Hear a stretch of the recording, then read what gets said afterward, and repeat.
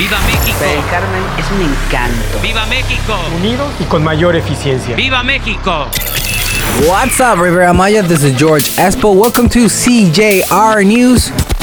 I want to give a big shout out to my friends Katie and Peter Davidson, who came here for honeymoon and were visiting us from Minnesota.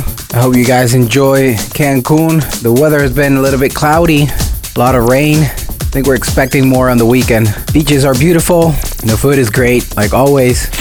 Don't forget, you can find me on Instagram as ESPO_MX.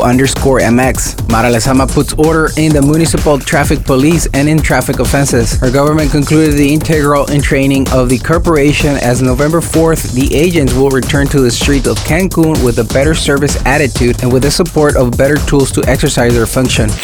Quintana Roo launches as part of its annual fundraising the challenge of recycling more than 3 tons of plastic products in order to acquire inclusive benches that will be installed in various parts of the city. Eduardo Martinez Salgado, General Director of the Teleton Children Rehabilitation Center in the state, CRIT, explained that this is the only one of 3 challenges that will be carried out this year and that they have the objective of continuing to involve citizens throughout challenges to favor of the environment and health.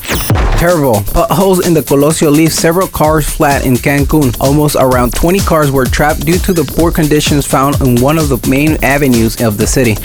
Shouting "We want to fly" personnel from the Interjet airline demonstrated this 4th of November morning at the Cancun International Airport. Pilot, flight attendants, and customer service personnel are demanding payment of the lost wages and benefit owed to them for more than 2 months. The protesters stressed that they continue to report to work despite the fact that their airline has not resumed their flights or paid. Interjet "Do Not Fail Us" was read on some of the banners that workers display inside the air terminal. Thank you for listening CJR News. Don't forget to subscribe to our podcast through Google, Apple, and Spotify.